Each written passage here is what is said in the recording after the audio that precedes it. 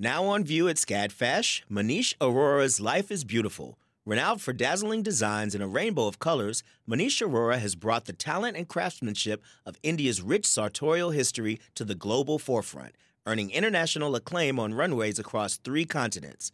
Designing in India since the 1990s, Aurora's glittering garments celebrate extravagant expressions of self through varied materials, techniques, and silhouettes in a triumphant union of Western and Eastern aesthetics adapted to today's multicultural society with a touch of humor. Find out more at scadfash.org. Support for WABE comes from 100 Miles, a nonprofit committed to preserving Georgia's 100-mile coast. Protecting this critical coastal ecosystem takes all of us. Watch the stories of the innovators and future leaders who help keep our coast flowing at OurGeorgiaCoast.org.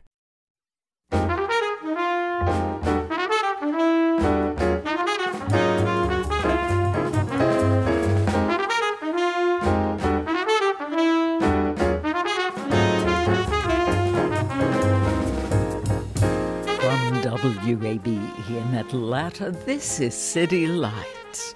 I'm Lois Reitzes. Thank you for listening. The First Voices Festival is a celebration of indigenous culture coming to Little Five Points on Saturday. Later this hour, we'll hear about the authentic powwow music and conversations that are part of the events.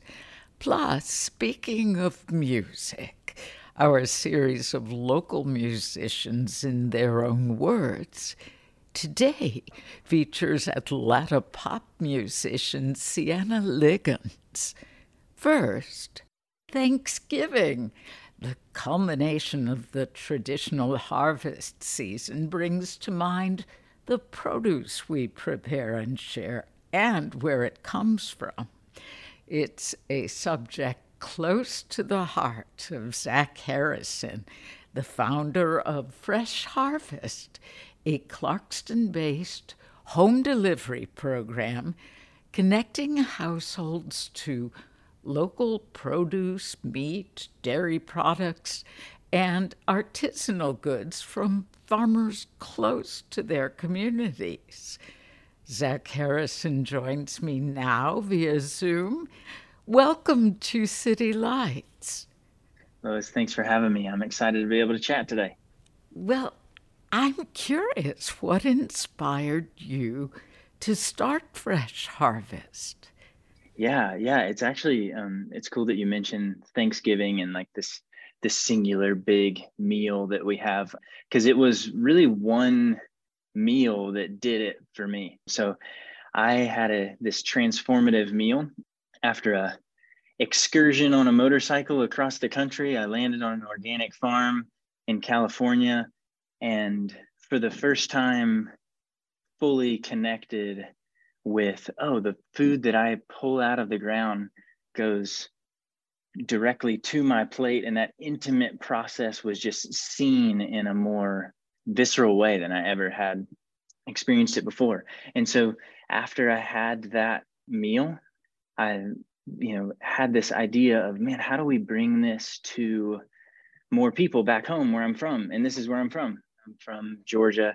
And so the thought of connecting people in and around Georgia, my neighbors, with food that's grown right around here was really the catalyst for what is now Fresh Harvest deliveries that are going to people's doorsteps all over the city. Zach, would you explain the impact and benefits of buying local produce? Oh, yeah, absolutely. I think the first thing I think of when I think of the impact of it is just the transparency with who is actually growing your food, like the real people behind the process. It's easy to just see a carrot as this thing that shows up on your plate and that's all it is. But obviously there's so much more behind that. There's the growing practices, there's the caretaking of the land, there's all the people involved in creating this sustenance that we've been obviously as humans living off of for all of time, but just it's been manufactured now in so many different ways, we don't feel connected to it anymore. So the first and I think most impactful thing is for the eater, us, you and me, to really realize that there are awesome people on the other side of it. There's also the flavor of what you're eating and the care, the nutrition that you're putting into your body are some other things I think of when I think of impactful to self, the person eating the food. But then also just the power of the dollar that gets spent on our food and where that then goes. I think it was Michael Pollan who said that, we vote 3 times a day, and I do believe that. Like I've seen and talked to obviously the farmers that we work with over and over again every week. And then there's so much power behind that in the recurring practice of what you eat. And then there's just the ecological impact. Like the food is not traveling as far. You have all the different efficiencies and less harmful practices that then are supported by eating food that's from right down the road. The one thing we talk about a lot at Fresh Harvest is 80% of the goods that are in our baskets, the food that's in our baskets, comes from an average of 70 miles away. So that's like a trip to Dahlonega, as opposed to driving across the country in a big old truck. So that has its obvious impacts on just the environment as a whole. Oh, wow. I've heard of CSA boxes, CSA standing for Community Supported Agriculture, where you can subscribe for a weekly mixed box of whatever seasonal produce is available from a local grower. Is the Fresh Harvest delivery format similar? It is, yeah. And I love that you said the actual words that the acronym is for, community supported agriculture, because that's what we want to be all about. We're just kind of a new school version of that. There's some technology behind it and some flexibility that technology allows. So, but it's the same idea. We want to support our community by the food that we eat. But yes, it works really similarly. It's just the person receiving the box, they know what they're going to get and they can customize what they get. So it's more fitting to folks who don't only want to be surprised like a Christmas present every week, which is a typical CSA benefit. You can have that. You can never customize your order and go in and switch things around. But with our system, you can do that. If you don't want the kale that's coming from in this week because you have extra left from last week, or it's not your favorite thing, you can swap it out for more of the Parisian carrots or the Hakurei turnips or whatever it may be that's in season at that time. But yes, it works the same as the traditional CSA model, and that was really the inspiration for it. Many Americans now are aware of the desirability and benefits of locally sourced food, but it's often cost prohibitive. Farmers markets and grocers often sell local produce at a premium. What do you think stands in the way of making good, nutritious food affordable for the people in the communities nearest to the source? I think the first thing is just understanding the value of the food in the first place. So knowing that why would a bunch of carrots cost $1.50 versus $3, depending on where it's coming from. And so much of that is in relation to scale and a lot of the growing practices that take place in order to get scale up to where it actually makes things that much cheaper, say the $1.50 carrot versus the $3 one from the farmer's market. A lot of those practices are ones that devalue either the planet or the end consumed good. I think there is something I've had to learn and we all have to relearn, which is just the value of food in the first place and the importance of how it's grown and where it comes from. But then also I think too that a huge part of that is making sure that we add as many of the conveniences as possible so that the costs are, as approachable as possible for the people in need of that food. And so it's working with farmers who understand that and who are bought into having the most efficient practices they can. And then us as, for example, as Fresh Harvest, making sure we can get that to people for an affordable price.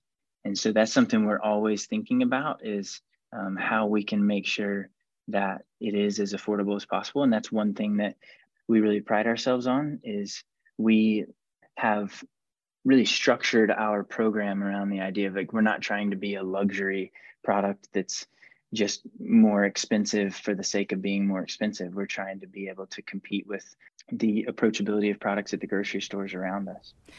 That's so important, particularly now with the cost of food, with the cost of just about everything. But thinking about families, people on fixed incomes, not splurging, but just having to consider basics. I mean, I am still shocked at the price of eggs. Mm-hmm. And fortunately, I can afford it. But often those most in need of good nutrition are the last to be able to afford the most nutritious food.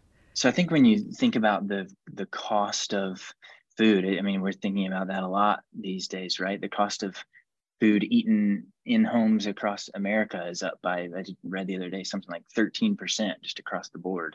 The cost is a real issue. And one thing that's important for me, for all of us to understand is like, okay, what is the cost of growing and producing the food that I'm eating? And the cost of organic growing methods, it is more, especially when it's smaller scale, local, sustainable farms we're working with, so that cost won't be able to compete with the heavily subsidized, big ag of America as a whole that's very industrialized. And that's just some of the facts of the matter. However, one of the things that we try to do at Fresh Harvest is keep those costs as low as possible by buying as much volume as we can from many small growers in 1 week in order to make it as efficient as possible for them. Because if it's as efficient as possible for the grower, for example, they may sell us, instead of selling 100 bunches of carrots at the farmer's market, and it takes them, all day of setup to do that, they may come and drop off with us in 20 minutes and sell 1,000 bunches. And so obviously we're able to reduce the cost of everybody's time and fuel inputs and all that stuff. And so then we're able to pass that along to our customers and make it as affordable as possible, which of course is so important when you're thinking about the well-being of the community. When you think community supported agriculture, it's on both sides. It's the people eating it and the people growing it.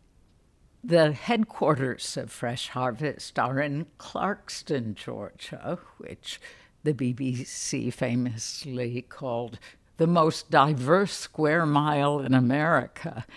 And I read your workforce is made up of 75% refugees. Please tell us more about this diverse employee base. Yeah, no, that's one of the best things about working here. That's one of the best things that Fresh Harvest has become. And honestly, we stumbled into this place that is Clarkston. When we started 10 years ago, so it's our 10th anniversary this year, we were just trying to find some space to work and some free warehouse in Lawrenceville, just to see if this idea would work. But then we moved down to Clarkston in 2014. And I actually have lived in Clarkston for a long time. And so, when we were first here, there weren't many people who worked at Fresh Harvest. We were much smaller. But then as we've been able to grow our business, we've been able to hire our friends from all over the world. And that diversity of obviously people with different food experience from all over the world, people with different work experience from all over the world is such a huge asset for us. And so it really did all start from hiring some people that were my friends in the apartment complex we lived in. And we've just seen that grow. They talked to their friends as we needed more positions. And that's really become a key value for us. One thing we always talk about at, some of our bigger planning meetings is like, man, are we achieving our values? And one of our main values is the idea of sharing a table. And the more diverse, the more resilient, I believe. Then that's in both like vegetables and in people and in businesses. And so we have seen that play out, and it's such a fun place to work because of that. It's really an honor to have a business that even exists in Clarkston to be able to do that and be close enough by to people to where they can come work here with us. From which countries have these employees sought refuge? Yeah. So a large part of our staff currently, they're Karen, so they're from Burma. So several of them lived in refugee camps in Thailand for many years, and they have come over here and now are citizens. We have folks on our team from Afghanistan, from Congo, where else? Really so many different places. And over the years, it's changed because that's, people obviously come and go with work. And that's something that's really interesting about Clarkston is because it's a refugee resettlement city, you have new people coming in from different parts of the world at different times and different years based on the hardships and struggles and oppression that's going on in the world at that time. Clarkston is kind of a mirror to that. You get to really see that and meet people who have been through a lot of different things and are just so resilient and motivated and beautiful people. And so, yeah, it's kind of changed over time where different folks are from that work here.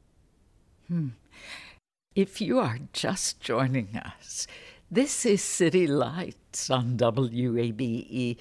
I'm Lois Reitzes, speaking with the founder of Fresh Harvest, Zach Harrison. You mentioned initially inviting some people who were neighbors, who were friends of yours to work. Right. How did you establish Fresh Harvest as this solid job opportunity for so many refugees? Well, I think it started with just having a product that people continued to want over and over again. So our model, just to lay it out there for folks that don't know, is it's a subscription model, and it has a lot of beautiful reasons for that existing.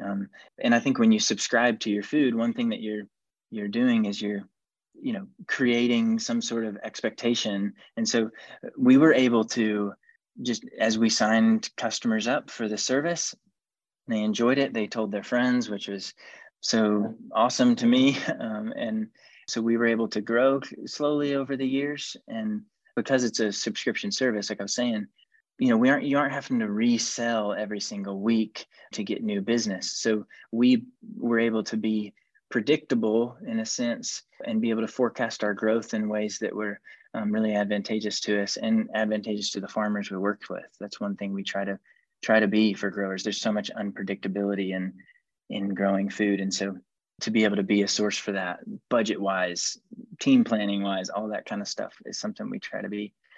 I think the model that we have is what really led to that growth at the beginning. And, we just had great product in our baskets because great product was being grown by the farmers that we work with, and people could just tell the difference. And so when you get a bunch of, say Swiss chard from the grocery store, it looks a little more tired and wilted than the bunch that's coming from Crystal Organic Farm a few miles down the road that's then been delivered straight to your house. And so I think the produce spoke for itself. And because of that, we were able to build a solid customer base. And then we needed more help to pack more orders. We pack our orders every day. And they get delivered straight to people's homes. So we do the same thing over and over again. And so we were able to practice a lot. You mentioned the 10th anniversary of Fresh Harvest. Congratulations. Thank you. I imagine the company has evolved substantially over the decade. When you reflect on how far you've come, Zach, what stories especially stand out as milestones? Yeah, that's a great question. I actually just thought about that a good bit recently because we had our 10th anniversary sort of celebration dinner where we invited customers and farmers and artisans and our team, and we all got together and had some drinks and some food. And so I was thinking back on that, and the coolest thing to me can be summed up in a number, but then there's the specific personal stories, of course, that come out of that. But the first thing that stuck out to me is we were adding up how much we, Fresh Harvest, have spent on local food since we started. And it was over $15 million. It was like $15,464,000. And that's just a testament to, and it was such an honor to be able to say that with everybody in one room, right? You have customers that are the reason that happened. You have farmers that are the reason that happened too. They're the ones who grew it. And then you have the folks on our team who, delivered it. All of our deliveries come in our own refrigerated trucks. And so, the hundreds of thousands of bins that were delivered to people's houses, like that's something that was essential, obviously, to that number being created. So that was something we're really proud of. And we are excited about the next 10 years and going to try to do a lot more than that, of course. But there's one story that I think of that really stands out to me. And it's a story of when I talked to Celia, who is the farm manager and just at Woodland Gardens in Athens, and just a pro and somebody I've looked up to for a long time. In the middle of the pandemic, obviously everything changed for everybody, of course, but especially for us, there was a lot more demand. And one of the coolest things I've ever been able to do is receive a phone call from Celia. They deliver to a lot of restaurants. Woodland Gardens does. They're pros. They're known all over the city, of course. You've probably eaten their food a bunch of times. She called and she said, "Hey, all the restaurants are shut down. I don't have a place to deliver this stuff that I've grown for literally this next week that's coming up." And because there was such a demand for home delivery of our stuff, we were able to literally buy it all. And so in one moment, it goes from a huge issue and huge potential loss of restaurants being shut down. Of course, all the hardships there were ongoing and big, but we were able to then for weeks on end buy her stuff from Woodland Gardens and from a lot of other farmers as our demand increased. And again, that's all just a testament to the loyalty of our customers. How does Fresh Harvest handle challenges like food waste or in providing environmentally sustainable packaging? Yeah, no, those are big ones, and those in the system as a whole, in the food system as a whole, those are huge ones, especially with home delivery. So the first one about food waste, we actually don't have any food waste at all. What? Because of our business model. Yeah, so because we know what our customers have ordered ahead of time, we order exactly what we need from our growers, because our customers' orders are built in response to every week what availability lists, which are literally, it's just a fancy way to say texts from farmer friends, what they say they have coming the next week. And then we're able to, once we close off what we call the customization window, then we buy exactly what we need. And that's what we receive in our warehouse. That's then going to be held in the cooler for a day or two until it shows up at somebody's house. And that system happens over and over again every week. So we aren't holding anything over or wondering how we're going to sell it, because we only buy what we've already sold, which is, I think, just a huge advantage over, environmentally, of course, over the traditional grocery model. And then any food, say, that doesn't make past the quality standards cut, there's some stuff that comes in with the bruise on it or broken leaves or whatever, that all either gets composted at our garden, or our employees get the scratch and dent free baskets at the end of the week, and all that is gone every week. So yeah, it's a really beautiful system. Tell us about the weekly Share the Harvest markets. hosted by Fresh Harvest, and its associated programs I read about, after-school programs and internships. Right. Yeah. So I may have said this already in our chat here today, but I know I've said it a lot of times when answering other questions. I just feel like I've stumbled into so many things, like anything great that Fresh Harvest has been about or that has happened is so much of it is just stumbling into the next thing that sounds like a need needs to be met. And so Share the Harvest is that. It's had many different versions over the years, but we now, what it's kind of boiled down to at this point is we set up markets at apartment complexes in Clarkston every single week. And the cost of the food that we sell at those markets is highly subsidized. So it's way below even our cost of the food. It's made up of the same stuff that's coming in our customers' baskets every week. So it's the same local stuff. And we actually have our own garden here in Clarkston that grows a lot of ethnically appropriate foods just for that purpose. And so again, it's this idea of the people in and around us have needs that we can meet. I can't remember exactly when I heard this quote, but just thought it was great. It says, I remember hearing it years ago, our excess is someone else's necessity. And that's the whole idea of where Share the Harvest came from, is because like, man, we have this great food coming in all the time. What else could we do with it? And so our customers support that through donations. Fresh Harvest as a company supports that through our budget each year. And we're able to, again, provide markets every week where people can come get highly discounted, healthy, organically grown food. And then as you were talking about the after school programs, the horticultural therapy program that we have at our garden in partnership with the high school in Clarkston, these are just some other awesome things that we've been able to connect with folks in our community about, just because we have had the time and resources to do so, and everybody loves food, and a lot of folks like getting their hands dirty and working at the garden too. And so, man, how can we have more people out there? And so we've been able to connect with different folks in the community to sync up on other needs as well. Great. We're about to celebrate the ultimate harvest holiday, Thanksgiving. Thinking about your mention of Swiss chard and the fresh kale. Zach, do you have any favorite recipes using local seasonal produce you'd like to recommend? Oh man, that's a great question. A disclaimer up front is I'm more of a throw it together guy than a recipe guy. Well, I think a lot of people would welcome that.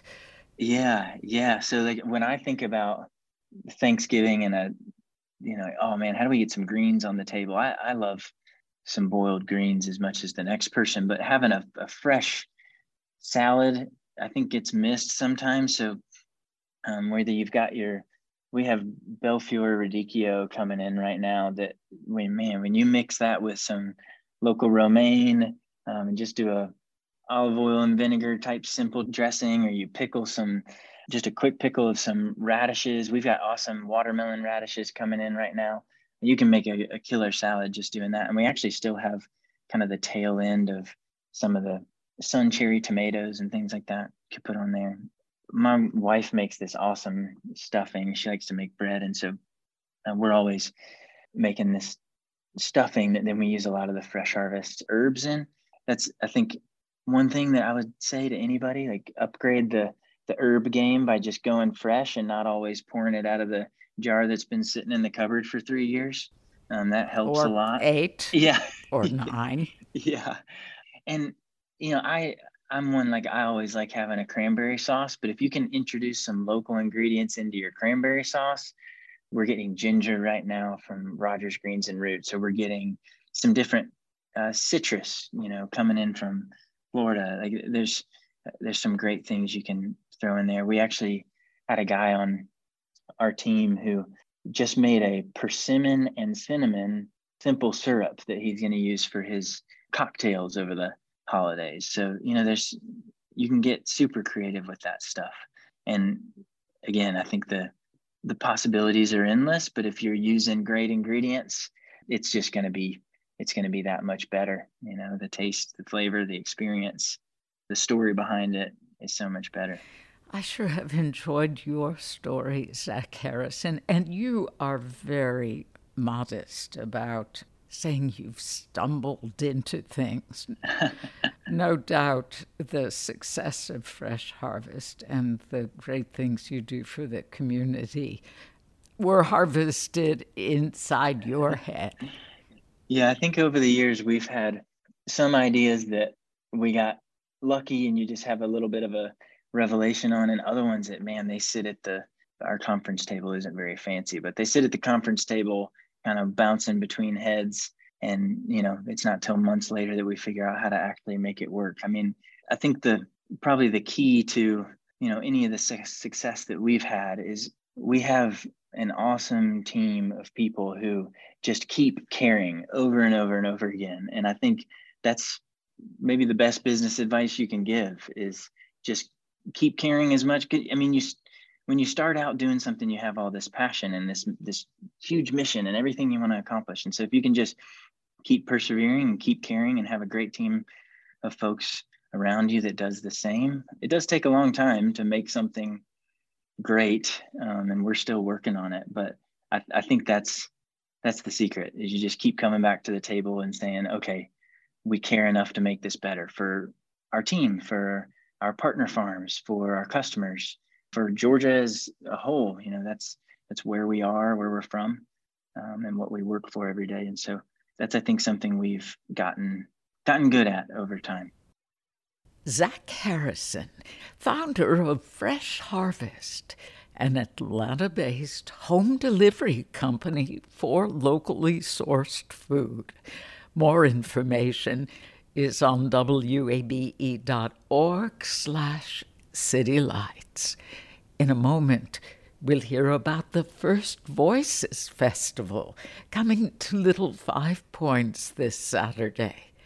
Amplifying Atlanta, this is WABE.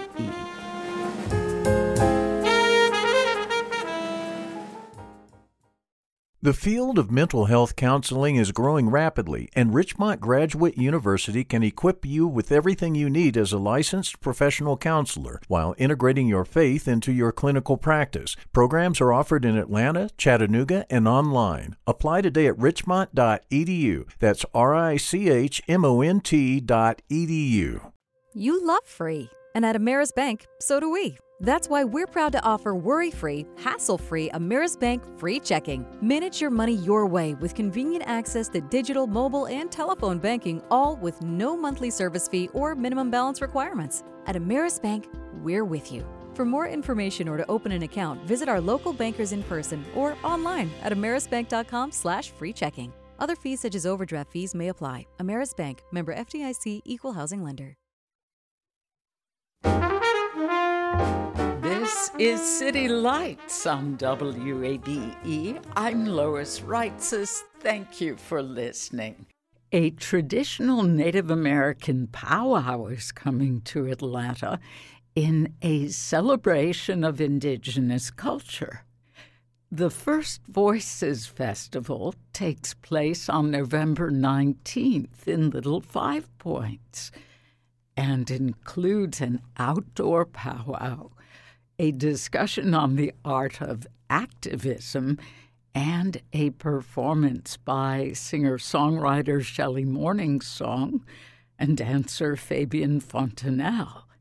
Joining me now via Zoom are co-curator Carmen Halangahu, co-owner of Turtle Island Trading in Atlanta, Buffalo Yellowbird Festival curator and MC of the powwow, and singer-songwriter Shelley Morningsong. Welcome to City Lights. Thank you so much. Thank you for having me. Thank you very much. Please tell us the history of the powwow and the elements involved. The history of the powwow began over 200 years ago with the Omahas. Powwow is different categories of dance. Some of them are very, very old. Some have evolved over time. So dancing, singing, and during the powwow, a lot of times we have memorials, we have veterans, remembrance and honor songs, and it's a very spiritual experience, and it's a very, very old ceremony. The powwow is a celebration of life, because we use it like times of victory at battle, wedding ceremonies, just like anybody else in any other society. There was reasons to celebrate, we all did it. So it's more historical than just saying, we just come out just to powwow to have fun, but there was reasons why. Which tribes are represented in Georgia? There's Creek, the land that Atlanta sits on, Muskogee Creek, the Creek Nation. I think up more than north, you got some Cherokee. And there might have been in history, there might have been some other tribe like the Seminole or something like that. I don't know. I'm not too familiar with the southeastern tribes, as I'm Lakota and I don't speak much for the history of other tribes. Well, can any of you tell me which tribes will participate in this powwow ceremony? Yes, of course, Shelley Morning Song, she said she was Northern Cheyenne and Zuni. Yeah, I'm half Northern Cheyenne. And then, of course, there's myself, Lakota. Some of my drum members are from Southern Cheyenne. Got some Navajo or Dene people, Cherokees. There's probably some Choctaws. So a lot of these southeastern tribes on here will probably show up to represent where they come from. Atlanta's got a lot more indigenous people there, tribal members there that the minute we announced this, they actually started reaching out to us. Fantastic. Buffalo, what does your role as MC of the powwow entail? Well, I'm the one that's going to be running my mouth, telling stories, introducing the dances. I will do a history. And a lot of what we're doing, the reason why we're doing this is because we want to bring our cultural identity to Atlanta. We want to let y'all know we are still here. A lot of people, they think that we're just fairy tales at this point. And it's really common that people think that, especially in the Southeast. So I'm going to be telling stories, tell stories of the dances, telling people, along the lines of where we come from and why we do what we do. Shelley Morning Song, I read that you are a 7-time Native American Music Award winner, including Artist of the Year in 2019. What led you to your career as a songwriter and flutist? So so many years ago in my younger days, I used to sing and write music for my church, and I was raising my children. And then when I was 40 years old, a really amazing thing happened to me. I met my father for the first time, and I didn't even know all those years growing up that I was part Cheyenne. I met my dad. I found him. He left before I was born. And I met him when I was 40 years old. And it just really changed my life. And I went on to audition for Music from a Painted Cave with Robert Mirabal from Taos Pueblo. And I got the part. And that was 22 years ago. And I met Fabian. That's how I met Fabian. He was one of the principal dancers in Music from a Painted Cave. Fabian and I, of course, we started to date and so forth. And we went on to do our own show. And we actually started out as street performers so many years ago, street performers. And I started writing music, and Silver Wave Records approached me. So I presented a 3-song demo to them, and then they signed me. It just kind of, everything has evolved, over the years. So, yeah. You've written about your goals as a songwriter. Would you share them with us? I love to write songs that show us all the commonalities we have, and songs that bring peace and love to our world. It's really important to me.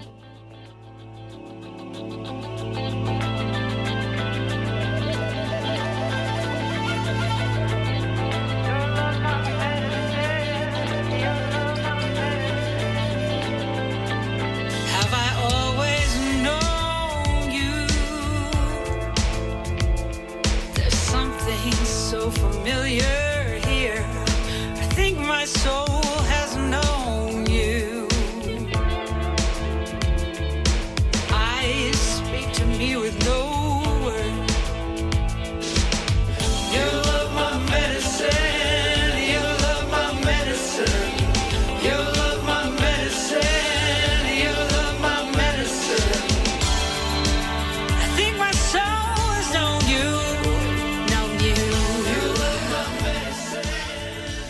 And how do you integrate the sounds of Native music in your song?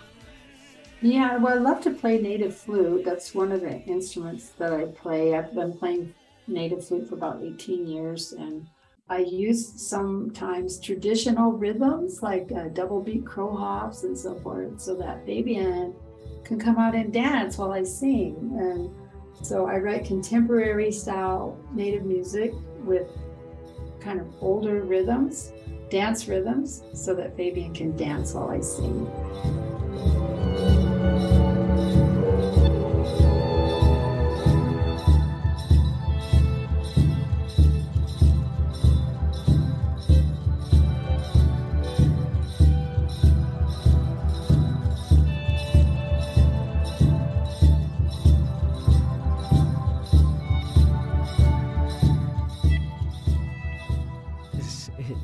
Fabian Fontanelle, your husband, an award-winning dancer who will be performing with you at the festival.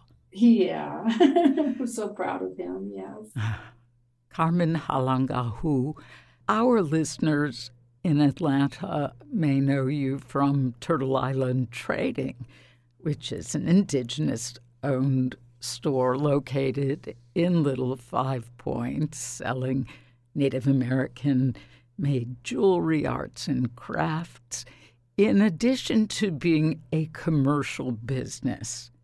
How does Turtle Island Trading serve to educate patrons about Native American art? While we are a commercial business in that capitalistic sense, much of what we do is educate people about the art that we're selling. We carry the largest selection of Hopi-made silver jewelry, and I spend a lot of time explaining to people just how the artists make it. We carry educational materials about the Hopi people and how they came to do silver work, and the same with the other Native artisans whose items we sell. We carry wampum, so we talk about wampum and the importance of that shell to the northeastern people. And just on and on. Like, we do a lot of education every day. There are a lot of people tribally enrolled around the United States who live in Atlanta, and they do come in and out of our store. And we do whatever we can to support the folks in offering to carry their products if they so wish, and, you know, act as a resource. And just teaming up with Seven Stages and the Little Five Business Association to make this event happen is another example of just how we, now that we are Indigenous owned, how we're trying to raise the level of Indigenous peoples, the First Nation peoples, the original peoples, into the greater consciousness of folks in Atlanta. Seven Stages Theater has resided on the Muskogee Creek land for over 40 years, and there will be a Muskogee Creek elder and fine flute maker, William Harjo, at the festival. What are the concerns of the Muskogee Creek and significance of including an elder in this ceremony? So we invited William Harjo to come and speak about the Muskogee land, the original inhabitants of this of the Atlanta area. And, you know, aside from being a good flute player, he's a good storyteller, and, you know, he's going to share a lot about his history and give people awareness about the area itself. And I believe that's the reason why we really wanted him there, was because he is educated and all that. I would like to add that Seven Stages Theater has had a long-standing position around recognizing that the theater is located on Muskogee land, as is our store. And they've had a long-standing policy of donating a portion of their ticket proceeds to land back type initiatives. And so that also played a major role in wanting to have a Muskogee person involved so that they could be represented and speak for the Muskogee people and their experience as Muskogee, so that no one else is trying to speak those words. Oh, that is admirable. How can non-Native people respectfully participate in a powwow? So there are segments after our grand entry where we invite all the dancers come out and dance, and we also invite the public by using the term intertribal, which means everybody can come out and dance. There are some social dances and round dances sometimes that we have that they can come out with too. So there are ways that they can come out and interact with us and dance alongside us, and it's all part of that whole learning process. We are very open, but keep everything respectful. There is a lot of etiquette that we require, and that we will be speaking on that when the time comes. But yeah, overall, the intertribal is a big interaction that get mingling with the people. The indigenous people is the term we're using, indigenous people. Powwow MC Buffalo Yellowbird, singer-songwriter Shelley Morningsong, and Carmen Halangahu, co-curator at Turtle Island Trading. The First Voices Festival takes place on November 19th in Little Five Points, and more information can be found on our website, wabe.org/citylights. Coming up, our series highlighting local musicians. Speaking of music, today features Sienna Liggins.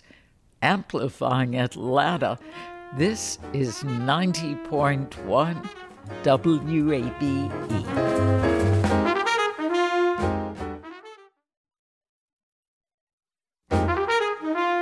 This is City Lights on WABE. I'm Lois Reitzes. Thank you for joining me. It's time now for our segment, Speaking of Music, where we get to hear from Atlanta musicians in their own words. My name is Sienna Liggins, and I make songs that make people want to dance about girls that I've fallen in and out of love with.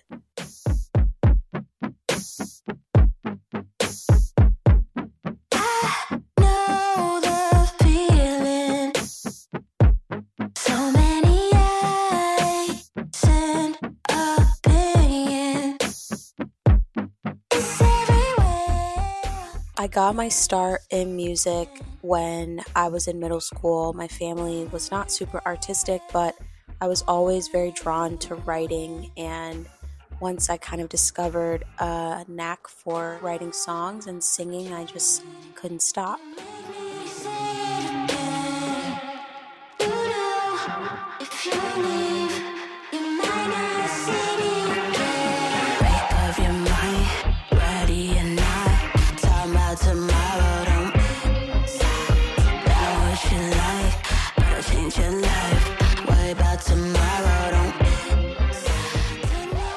Atlanta influences everyone's music, in my opinion. I am a firm believer that a lot of American culture especially is rooted in Black culture and queer culture, and Black and queer culture meets in the epicenter of Atlanta.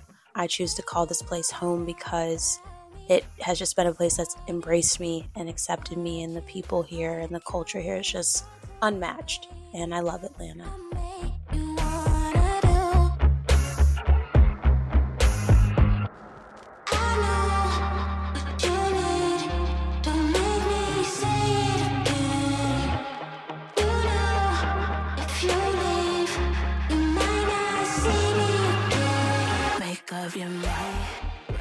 I find that I'm usually inspired by the relationships and situationships that I end up in.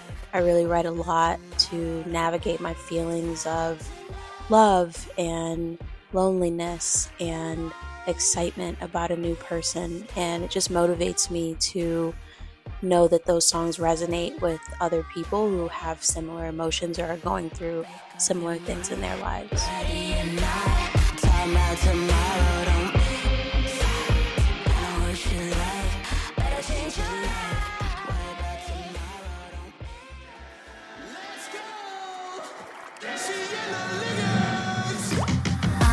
not trying to settle down with no one, 'cause girls just wanna have fun. So follow me but don't fall in love.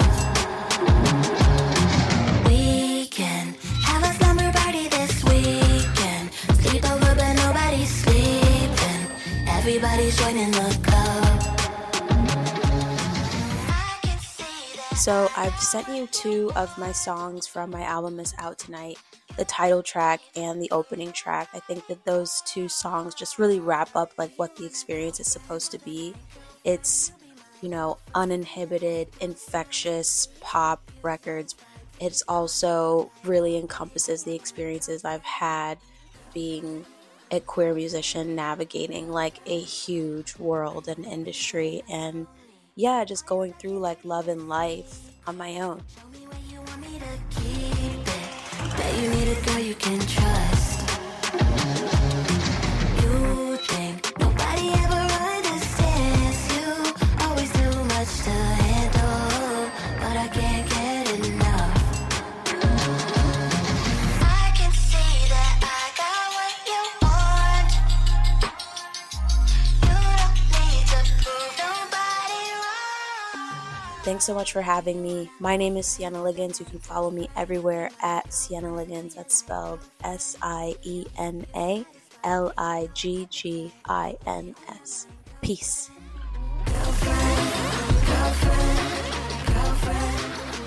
Atlanta pop musician Sienna Liggins, and our series Speaking of Music. More information about Liggins is on our website, wabe.org. You've been listening to City Lights, our daily exploration of arts and culture. Tomorrow at 11 a.m., Atlanta singer-songwriter Anita Isola joins us ahead of her Saturday performance with Ruby Vell and the Soulphonics. If you missed part of today's show, like my earlier conversation with Zach Harrison, founder of Fresh Harvest, you could catch up through our podcast or on our website, wabe.org/citylights. There, you'll find a complete archive of our stories so you can listen to City Lights on your schedule. City Lights senior producer is Kim Droves. Our producers are Summer Evans and Janine Etter, and our engineer is Shelley Canavy. I'm your host, Lois Reitzes. Do connect with City Lights on social media. We're at WABE City Lights on Facebook and Instagram, and you can follow me on Twitter at LOISREITZES. Thanks for listening to WABE Atlanta.